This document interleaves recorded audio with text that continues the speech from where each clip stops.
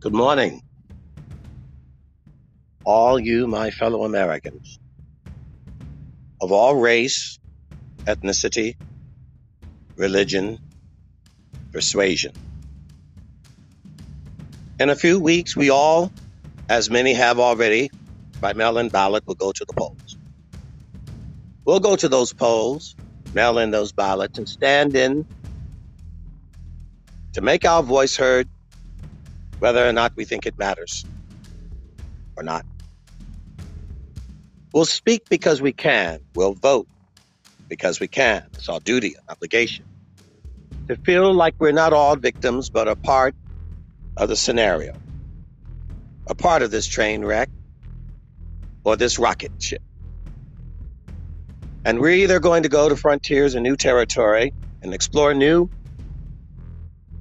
ideas and technologies,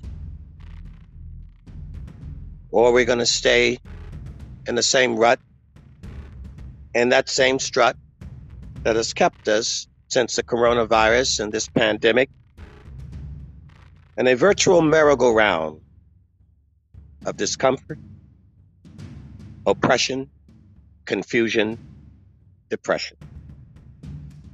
We're going to make a decision, aren't we? And we're going to ask ourselves that wonderful question that Reagan asked just a few days before the election against Jimmy Carter.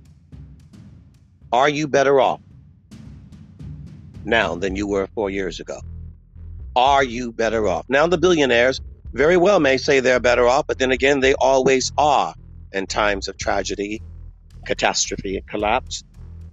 One man knows how because they have the means and the knowledge to come by and swoop up what others have lost and monetize it and buy it for pennies on the dollars, enriching their portfolio and their holdings.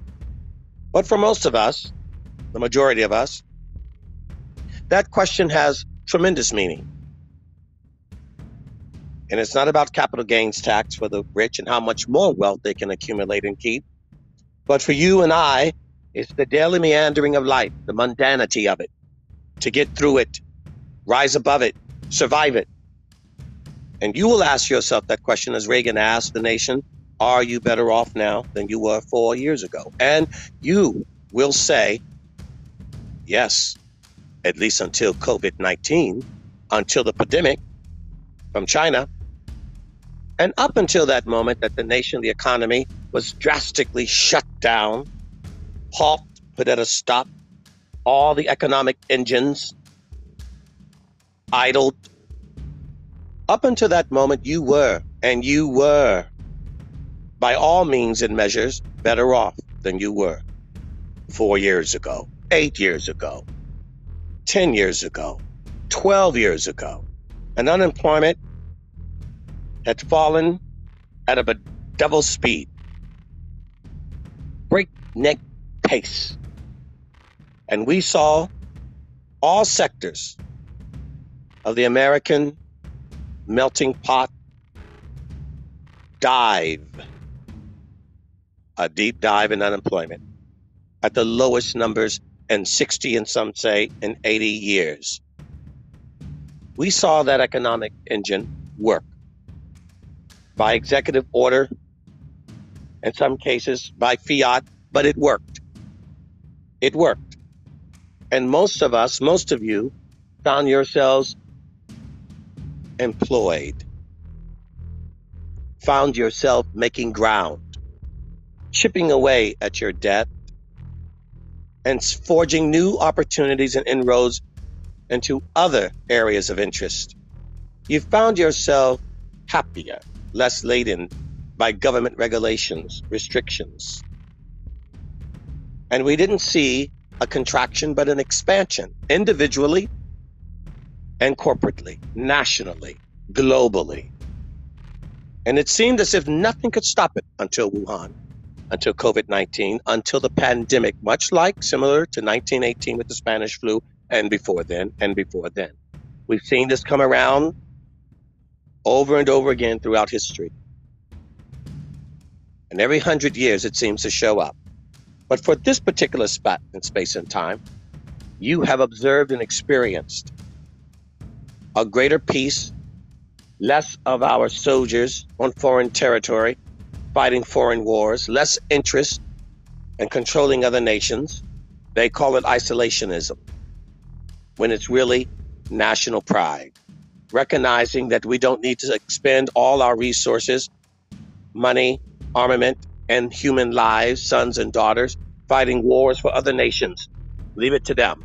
We finally figured out we didn't have to foot the bill for every other upset in Europe or the Asian continent. We finally realized that we could actually clean house, focus on our house for a while, and not overseas in other men's lands and fields. That if we were going to spill our blood, let us spill our blood here for our fellow man here. But then, COVID-19. Are you better off? Are you better off not 4 years ago? Are you better off a year ago than you are now? And if not, then you have to ask yourself why. And that answer isn't the Trump administration. That answer first starts with China, and then starts with that continual, constant nag of opposition from those that never accepted the results of the 2016 election and did, with all their power and means granted to them by you and I, the citizenry of the United States of America, a distraction to the president for 3.5 years. And yet, with all the impeachment inquiry, with all of the Russian debacle, with all of the media, Hollywood, progressive, liberal, feminist, Marxist, fascist, haters of the American flag, haters of our history, haters of our country, haters of our men, this nation, with Trump at the helm, continue to forge a path straight ahead, not distracted entirely by all of the noise of the Congress of the Democratic Party, and was able to accomplish what no one thought was possible, indeed probable. And now, ask yourself this question. Are you better off? No. Why? And then look at who's been instigating and orchestrating and frustrating the economic engine of this country to shut you down, to shut down your little restaurant, your little salon, your little barber shop, your beauty shop, your nail shop, your grocery store, your real estate company, your clothing store, your churches, your mosques, your synagogues, your schools. Who has led the charge to shut that down? There's only one party that's done that, and you know the answer. Because they felt that the threat and the risk and the collateral damage of the pandemic was such that it required the entire nation to suffer suicide, depression, increase in child abuse, and civil unrest. We've lost a few 100,000 people. We lost nearly 750,000 during the Spanish flu, just in the United States of America. We've lost only, not to diminish the value of those lives. I myself had COVID-19 and survived it in 3.5 weeks without ever having to go into a hospital. But we lost our mothers and fathers and brothers and sisters and friends and neighbors and strangers alike, yes. But that number would have been far worse had the president not shut down travel from China within weeks of hearing of this virus. It would have been worse had he gone on national television and encouraged panic.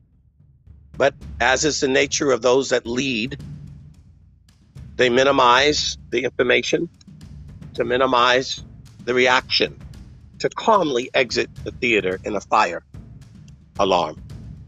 And this was a national fire alarm. And he minimized that. And yet, all of his enemies suggested that this virus was going to take the lives of millions of Americans. Millions. Not 100,000, 200,000, all of which are not 200,000 taken out, by the way, by COVID-19, but by other diseases that were simply being attributed to COVID-19. I would suggest that that number isn't 200,000 killed by COVID-19. That number would probably reduce more to half of that directly were killed by COVID-19. But many died with it. If you get in a car accident from a drunk driver, do they say you died of the drunk driver? Did you die of cancer? After all, you had cancer. You were on your way to the doctor. You had leukemia. You were on your way to the doctor for your insulin shot. You had diabetes. Which did you die of? Was it COVID-19? Was it diabetes? Was it cancer? Was it a drunk driver? There's all kinds of ways to manipulate information.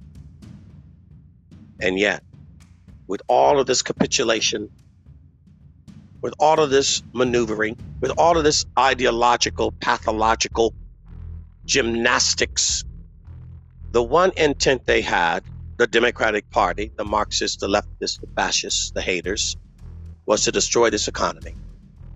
And they came nearly damn close to doing it.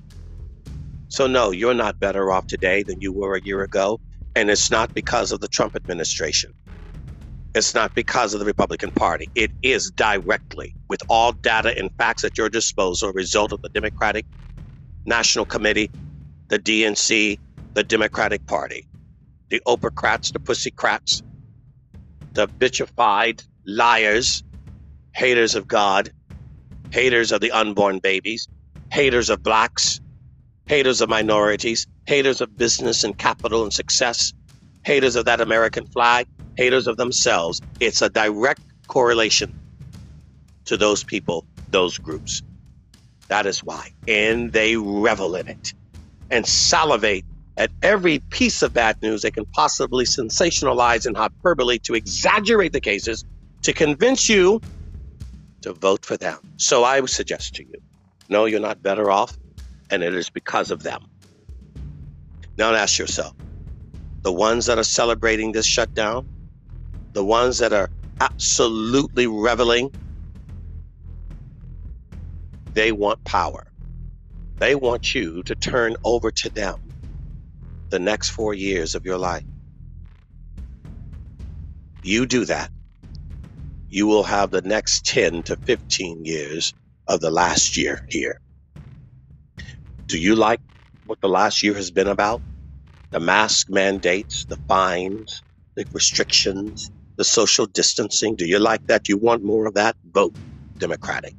You want to see it go worse with organizations rioting in the streets on false pretenses, poser protesters, destroying your city blocks, destroying your nations, yelling racial slurs at black cops and black police chiefs and black firemen?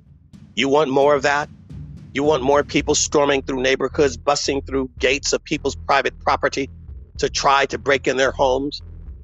You want more of that? Vote Biden. Vote Kamala. Vote the Democratic Party.